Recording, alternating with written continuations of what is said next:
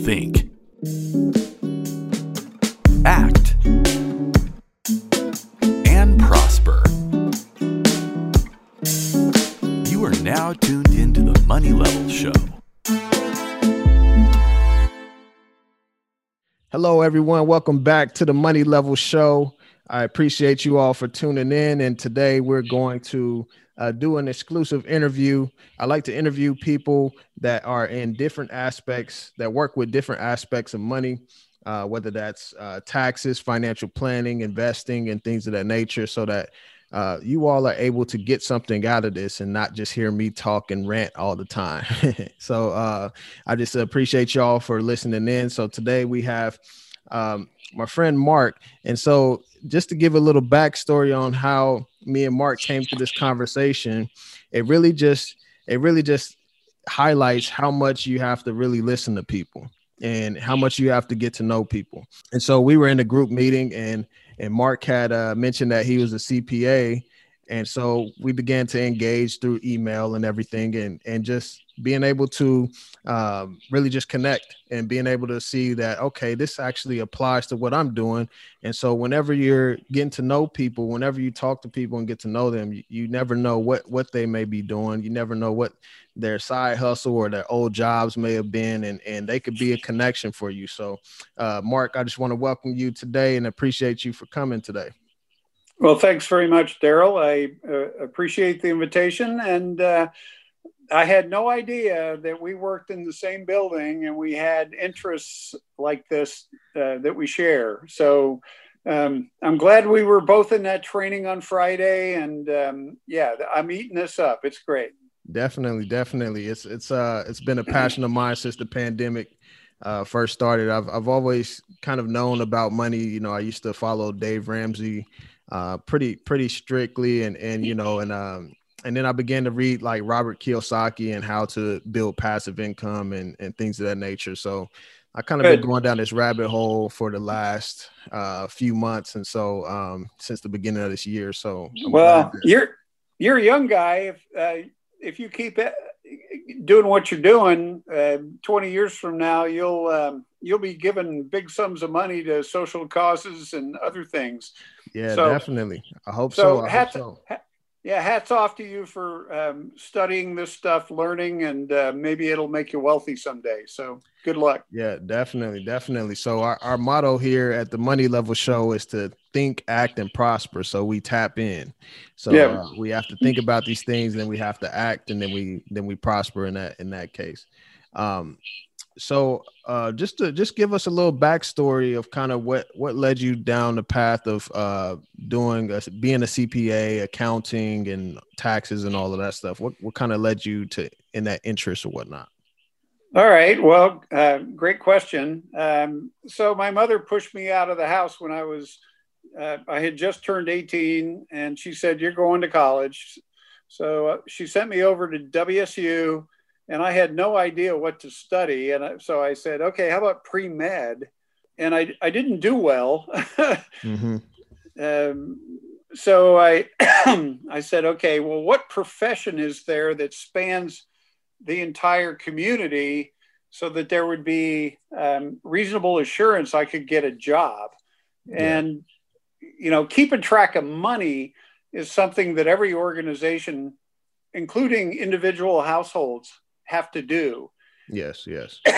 And because the regulatory environment is so complex, that going to college somewhat prepares you to enter that world and handle that complexity. And so I thought, and I like numbers. Numbers are fun. I'm natural with them. And so I began to pursue a business degree, and eventually got that. And then I went on to get an accounting degree, which took another year at WSU. And then I was commissioned as a second lieutenant, and boom, I went off to Georgia. Wow. That's amazing. Yeah. Cause you're a lot better than me. Cause I was terrible at math, and but I love money, and math plays a pretty decent money. There you go. You can learn to love it. Definitely. If you love something, it depends on something else. You learn to love both. so math for me, it really, I really hated it, but money relies on it. Money relies on math. I'm actually doing my real estate license now, and I'm learning how to calculate interest rates and square footage of homes and all of those different things. And so all of that applies to math. And so I really, I hated it at first, but money relies on math. So, and if you don't know how to count it, then you're going to get screwed over at some point. Right. Especially when you look at interest and how it compounds from year to year. Mm-hmm.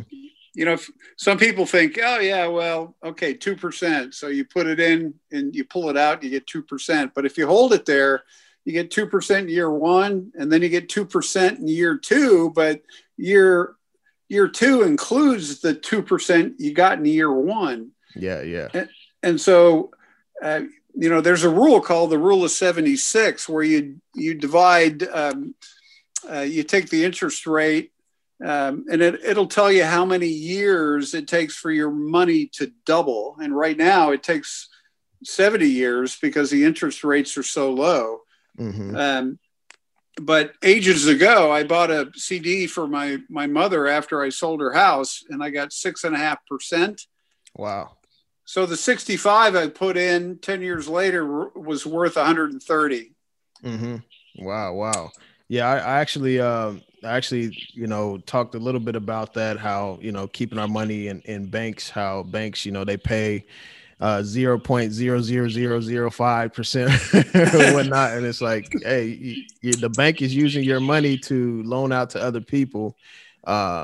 And so Yep. if you're not going to get anywhere by leaving it in the bank, and then inflation is going to take down your purchasing power and all of those different things as well. So, no, that's exactly right. Depending on how much money you have in the bank, you might get a dividend of 11 cents. Mm-hmm. Yeah, definitely. Yeah. So what are you going to do? Pull that out and go buy something? Yeah. No. Nothing costs 11 cents. It used to be you could buy bubble gum for a nickel, but I don't think you can anymore. Yeah. I think those days are long gone.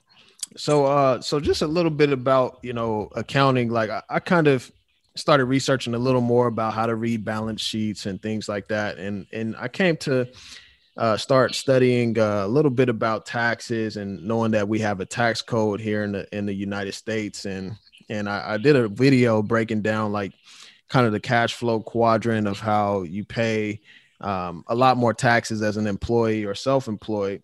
So taxes seem very overwhelming for a lot of people. They seem confusing or even boring for the average person. But how important are they? Well, if I recall my history correctly, I think the income tax was imposed in 1913, and it may have been to pay off the debt from the Civil War. I can't recall my history, but since then, Americans have been taxed at varying rates. At one point, the highest tax rate on marginal income was 97%. So that if you earned $1, all but 3 cents of it went to Uncle Sam. Wow. And if you're out to make money, you want to have efficient processes and procedures. You want to pay your employees a fair wage. And you want to be very competitive. And so one very fruitful avenue to lower costs for businesses is to have highly skilled tax accountants on the payroll who can look at the activities of the business, compare those to the tax code, and then take advantage of what's in the tax code to minimize their tax liability. And what I mean by that is how big is the check they have to send to the IRS at the end of a year? And the tax code at one point was 7,500 pages long. Wow. And that was some years ago. And so it may be 8,500 pages long now. And people like you and me, Daryl, we're never going to make sense of all that. Mm-hmm. Yeah, definitely. Most of us don't have to, though, because in my case, I work for the county, Jefferson County. I go to work, I get a paycheck. That's about it. I have savings accounts, I have some investments and so on. But when it comes time for me to file my tax return, I use the short form. And this year I have to use the standard deduction. And I'm married, so that's about $24,000. If I look at everything I spend that I can deduct, mortgage interest and so on, I don't have $24,000 in deductions. So I'll take the standard, and then I'll owe what I owe. And I'm happy to do that because it pays for school, law enforcement, all kinds of very good social things. But there's so many different categories of taxpayers. You have simple ones like me, and then you have very complex tax returns where somebody making millions has overseas investments. They might be building something, and it's so hard to go through the tax code and determine what people are eligible for to reduce their tax liability. But it's a huge industry in the country. A lot of people are good at it. And as a result, a lot of people who make a lot of money don't pay a lot in taxes. Yeah. Which from a social point of view is really not a fair thing. Yeah. So, and the thing about the tax code, and shut me up, Daryl, anytime you want me to shut up. Oh, no, it's all good. The tax code is created by the Congress. They look at amendments to the tax code every single year, but that whole process is influenced in my view, in an unethical way, because you have all these lobbyists in Washington who want certain things put into the tax code so their situation gets favorable treatment and they pay less in taxes. Yeah. So you end up with a guy who makes $500 million and he owes nothing in taxes. Yeah. But yet here, I don't know what you paid, Daryl, last year, but you must have paid $8,000 or $9,000 or $10,000 in taxes. Yeah, it was up there. I do have a self-employed business, so I was able to write off quite a few things. What'd you just say? I have a self-employed business. No, the write-off part. Talk to me about that. I was able to write off a few things because the tax code wants you to be in business, right? Yep. And they want you to be able to write those things off so that you can be successful. Yeah, definitely. Right. Now, that's not a lobbyist provision. A lobbyist provision would be for a multinational oil company to be able to deduct this or that. Yeah, exactly. Right. So that the deficit goes up,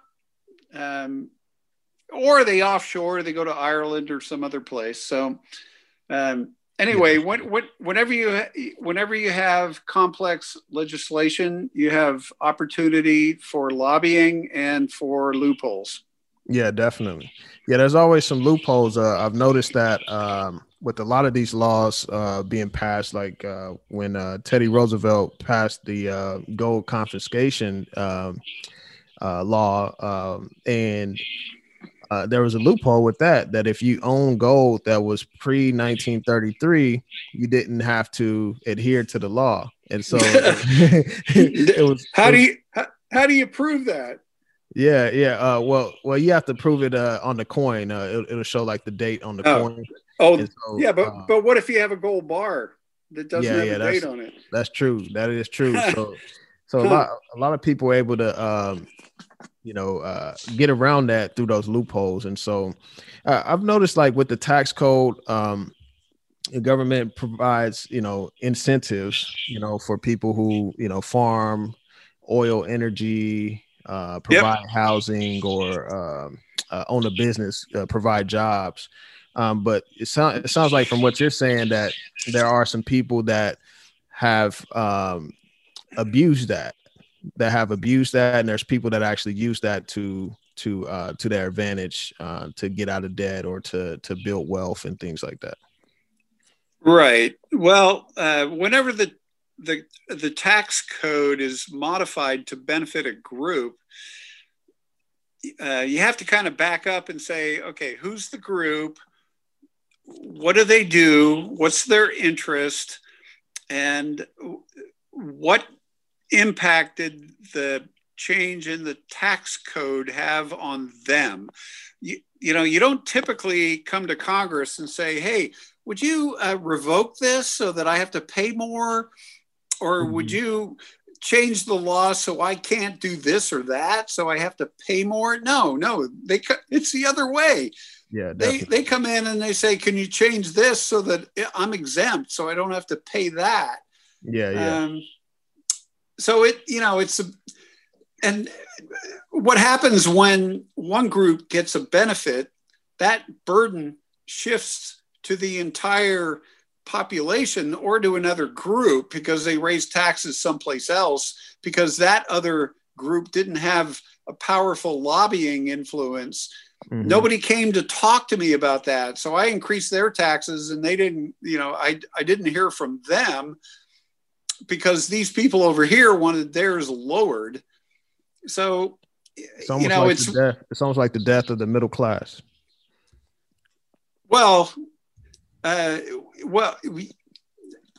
Right. I think the middle class has recovered a little bit, but if you lump the middle with the lower end, I don't know how many people, but that's the bulk of the country. Yeah. Definitely. And we need that group to be successful. We want them to have jobs that provide for families so they can buy food and have transportation and all of that. And they produce a lot of the goods that we have in our country. We need to produce more goods, and so those people, definitely work to produce the goods for the country. No, you're right. I love the people that, the guy at Safeway here in town in Port Townsend, who makes the beautiful displays. My wife and I knew him in Vancouver before we moved here, because he was at a Safeway that we shopped at down there, and then we moved here, and then he moved here. Wow. But he doesn't make a whole lot of money.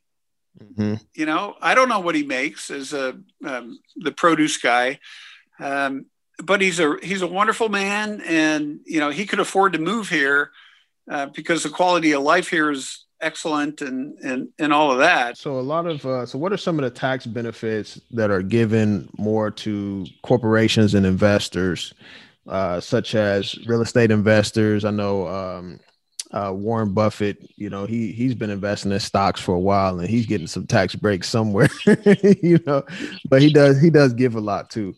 But what are some of the tax benefits of people owning businesses or becoming professional investors? Because a lot of people, like we usually get a job and we're fine or we're content, but really, you're not going to make a lot of money just being an employee. And so right. What are some of the tax benefits that these corporations and investors get?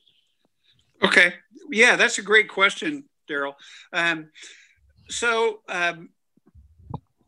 From a public policy point of view, taxation is an important tool in achieving goals that the legislature, the Congress might have. For example, which is the case now, if the standard deduction for a married couple is $24,000 and the deduction for a single person is $12,000, well, then if you're married and you file a joint return, you have a bigger deduction. Yeah. So that's the way the state encourages people to be married, because that's how you build wealth if you're married. Yeah. Two people working, one rent payment. So anyway, the tax code is a way to build societies, and to encourage the behaviors that you want to see. And so, for example, Daryl, you mentioned business. So if I'm a medium-sized business and I make carbon fiber parts for cars, and I can double my revenues and double my production if I buy robotic machines to make the carbon fiber, and then I don't need as many people. I can let people go, which is a problem right there, because now we have people that had a job that don't now have a job. But according to the tax code, the investment I made in that equipment, I can depreciate rapidly, which reduces my taxable income, which reduces my tax liability. So that's an example of a deduction that you're allowed to take because of the socially desirable goal of building businesses so that they hire people. Yeah, definitely. Okay.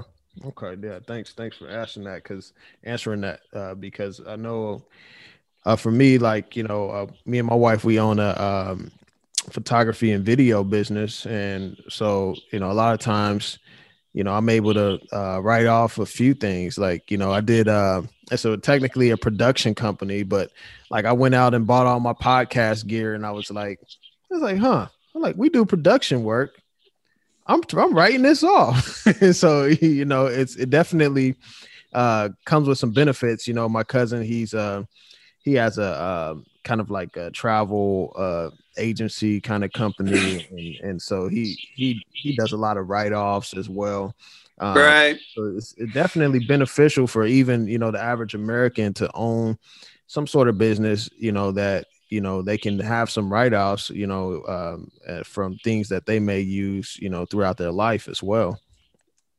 Right. But so very good point, Daryl. And for the honest people in our community, like you and others, that's great.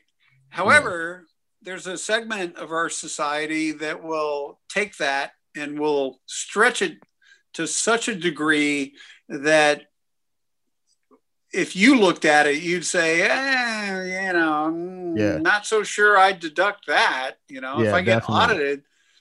That kind of brings us to like, Donald Trump, I know his taxes, he paid, $750. And I know he has a lot of real estate and stuff, but I guess some of the deductions was like him getting his hair done or something like that.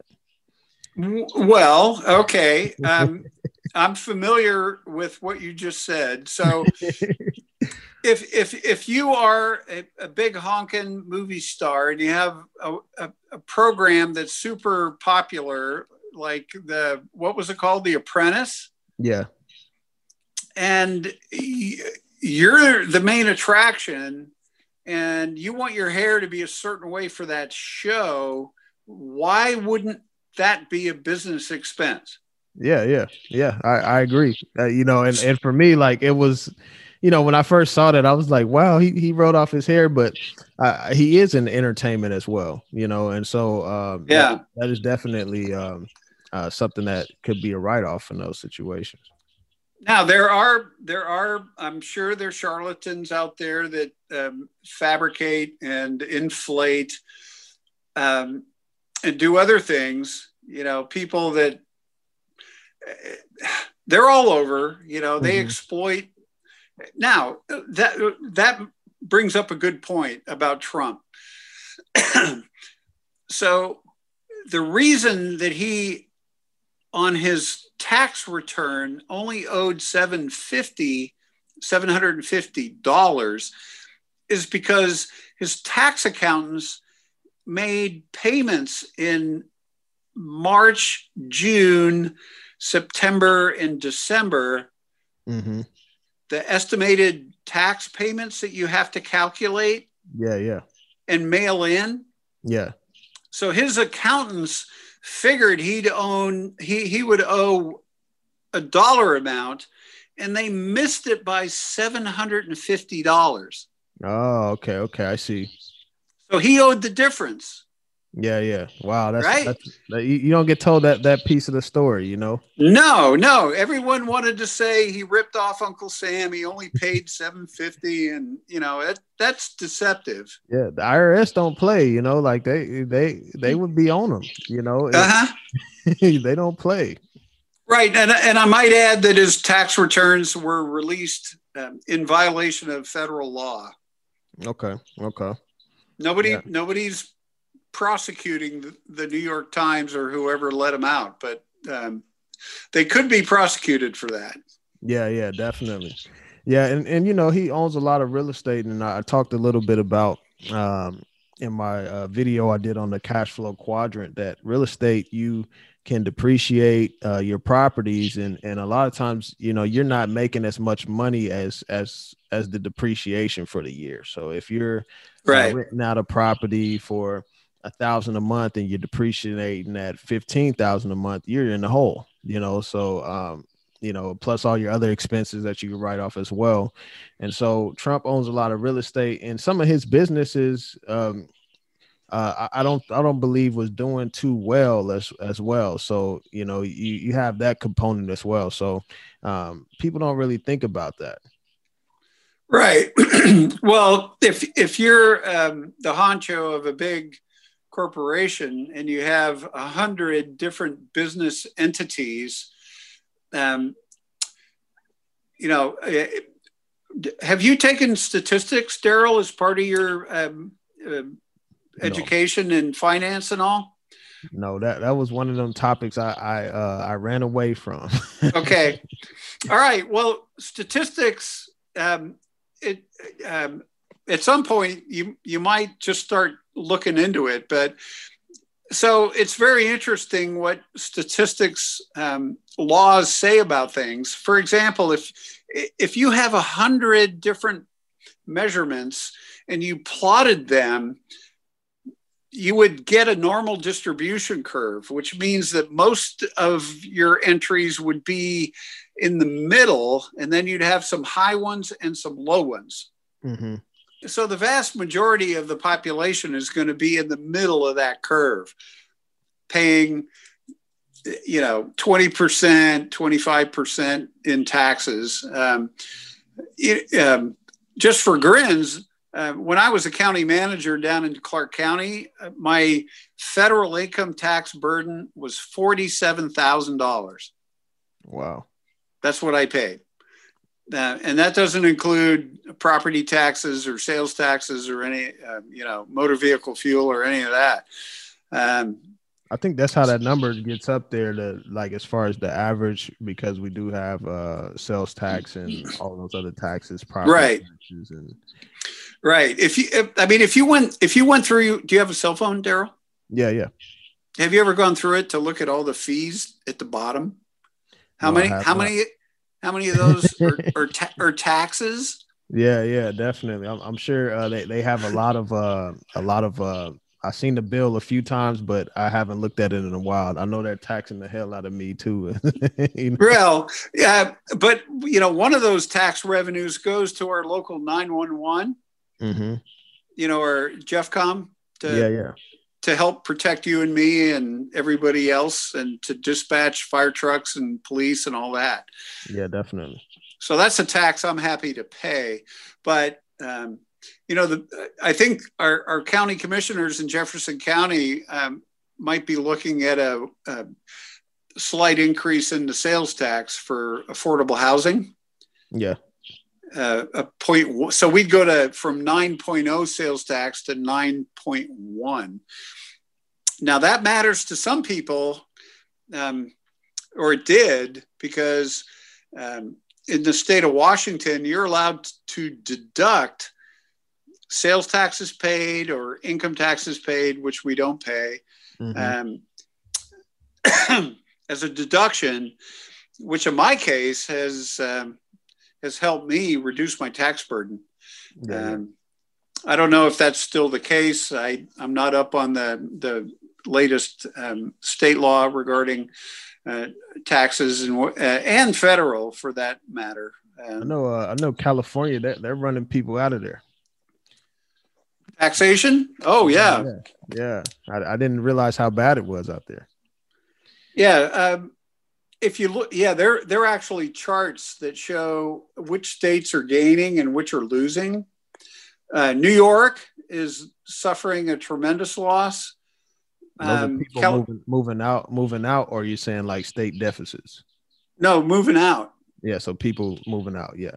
Which will increase the deficit at the state level. And I know New York City has a big deficit, and Cuomo says he's not bailing out de Blasio, and Trump said, I'm not bailing out New York. So I don't know what's going to happen with all that, but it'll be interesting to watch. Yeah, California's been a lot of, I've seen a lot of, rich people moving out of there. I think they try to implement some type of wealth tax, and then they're trying to increase the state taxes.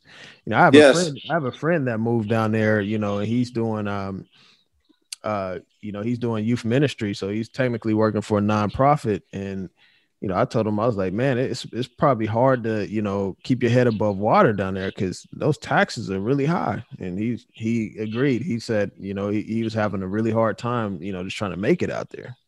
Yeah, right. Well, you think the cost of living here is high. Try to buy a place in San Francisco. Yeah, definitely. 1,000 square foot apartment for $1 million and how much? Yeah. Million. It's wild. So some people have trouble with CPAs. So some people have CPAs that they feel don't try their best or don't really do their research and how to get them tax breaks. I know one of the guys I watch named Mark Moss. He when he first started his businesses, he was paying a lot of taxes, and then he started reading these books about the tax code and tax breaks and all this stuff. And he marked up this whole book and just with notes, and then he handed it to the CPA, and the CPA, still didn't want to do, what he asked. So he had to fire him or whatnot. So what's your thoughts on that? Because it's almost like any type of field, you're going to have, your bad apples or your people that aren't as thoughtful or are lazy, and right, don't want to seek that out. So what's your thoughts on CPAs that some CPAs are good and some CPAs aren't going to really get you the best for your buck? Right. So there's a body at the state level called the Washington State Board of Accountancy. And in order to hold yourself out as a CPA, you have to meet educational requirements, you have to pass an exam, and you have to have experience. Mm-hmm. Only when you meet those requirements are you able to use the title CPA. Yeah. And when you earn that title, you have to keep up your professional education, and that's 120 hours every 3 years. Does that keep you completely sharp? No, it doesn't. Mm-hmm. In my case, I'm in government. I'm not going to hang out a shingle. I don't need to know the tax code in depth. There are other things I don't need to know because I'm in government, but I do need to know the government piece. So the fact that I'm a CPA doesn't make me an expert everywhere. Mm-hmm. It means I have an aptitude for the subject matter, that I'm reasonably informed on the latest rules and regulations. But as in every profession, you have people that you might call charlatans who are simply out to make as much money as they can and to heck with the client and just try to be clever about it so you don't get caught. Yeah, and then you have the very large middle folks that are pretty good, that want to do a good job and that try reasonably hard to do a good job. And then on the far right, you've got the exceptional firms that have the highest quality people who are ambitious and who want to do a really good job and who will research every little thing. And so that's a spectrum of capability, talent, effort, and so on.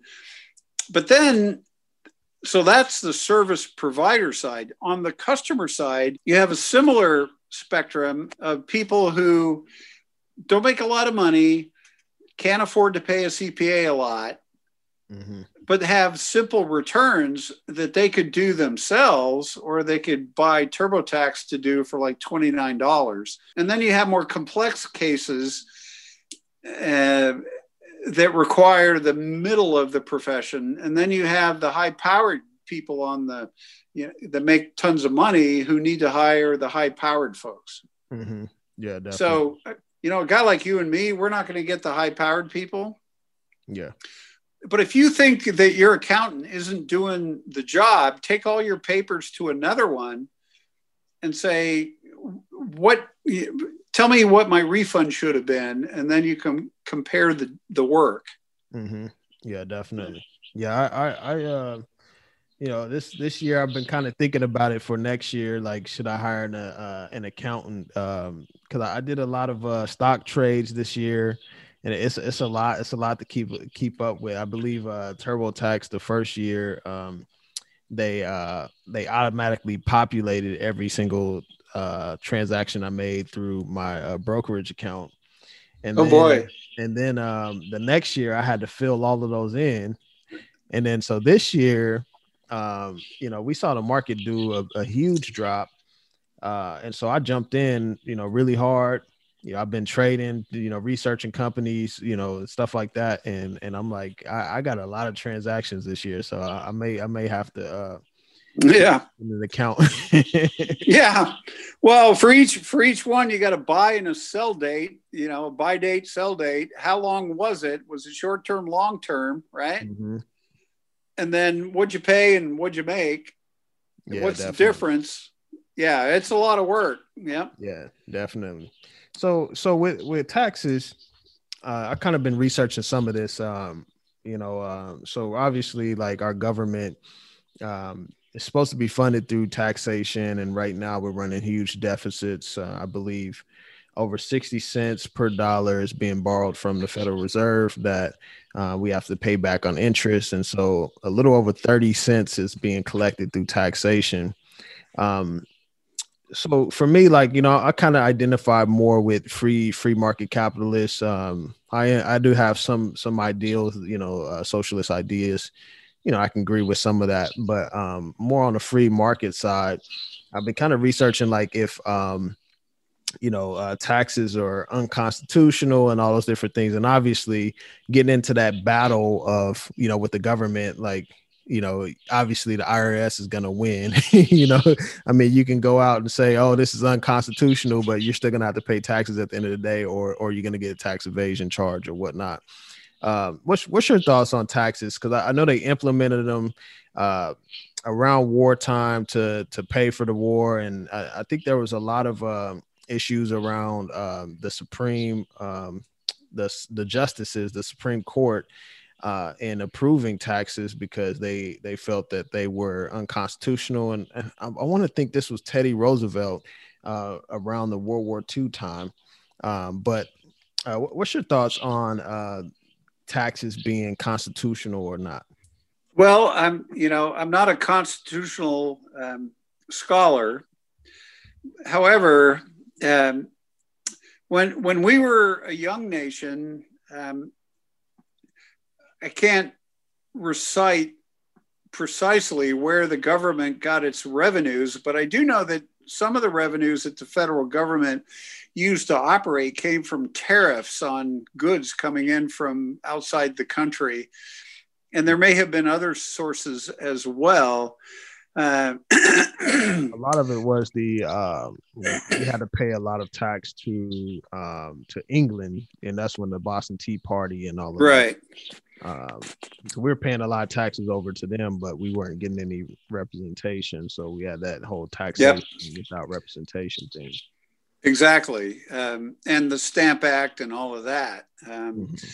So very hard for a federal government to discharge its responsibilities to a nation, especially as the nation began to grow. In order to fulfill your duties to defend the country, you need a a War Department or a Department of Defense. Many of the government departments that we have now, some might argue are superfluous. Like, why do we need a Department of Energy? Why do we need a Department of Education? We have local school boards to take care of education. We have businesses that will take care of energy. And that's not a political comment. It's just to help answer the question that you have about taxation, right? Mm-hmm. So as the government grows, how do you finance all of its activities? You can't use tariffs because we don't make enough in tariffs to afford the government that we have. So you do need a source of revenue, and that most likely source is to tax the people that purportedly benefit from the services that you're providing using the money they're paying you in taxes. Yeah. And so we could have a big debate about that, whether or not what I pay in taxes is coming back to me in equal measure. It may be that somebody somewhere else is getting, so I pay $47,000 in taxes and I get back $30,000 in benefit, right? So I'm down $17,000. But then you go somewhere else and you find a person who isn't making a lot of money, doesn't pay a lot of taxes, but then is a heavy draw on social services, hospital emergency rooms, and that sort of thing. So that person's getting 50 grand in benefit, but only paying 12 in taxes, right? Yeah, definitely. Now, if we were all to disagree with that and stop doing that, we'd have one nasty society. Yeah, definitely. We're not going to do it. It wouldn't make sense to do it. So how do you use taxes to try to level the playing field? I mean, because taxation is a tool to achieve goals, some of which could be social welfare goals or social benefit goals, right? Mm-hmm. Yeah, definitely. Yeah, it's definitely interesting because, I kind of researched a little bit about Reagan and his it's kind of called the Reaganomics. Trickle down. Yeah, and he kind of came in with the more small government approach, in which that was kind of like the when the Constitution was being built, like a lot of it was formed around keeping government small. And right now, government is huge. It's massive. Yeah, so we're paying a lot of salaries, and I'm not sure we need all of those positions. Most of them make a whole lot more money than we do, Daryl. Yeah, definitely. The same thing with the stimulus package. Like I was kind of thinking about this whole mess with, Nancy Pelosi and then Stephen Mnuchin and I kind of just research, like I kind of just read how people respond to it, and a lot of people were just like, obviously, Nancy Pelosi, didn't want to proceed with the stimulus package unless the Republicans wanted to spend more money. But, she's getting paid a big salary. And a lot of people are like, why didn't you compromise? A lot of people are really, needing that help. We're like, why wouldn't you compromise? And right. Yep. We're paying her salary, so it's like, well, and then she got mad at a reporter that asked her that question. She snapped at him. Yeah, I saw that. That was pretty. That was that didn't really seem like 80-year-old behavior. No. Could I have some tea, please? Yeah, definitely. Well, thanks, Mark. I appreciate you joining the show today. I appreciate you bringing that perspective. We're trying to do a lot of this with bringing different professionals on and people that have experience in certain areas, just so that people are educated on finance and all of its aspects. And so I definitely appreciate you for joining the Money Level Show today. Okay, my pleasure, Daryl. I'd be happy to come back whenever you have a slot that you can't fill with somebody else. All right, thank you. All right, you have a good day. I'll see you. Okay, take care. Bye-bye.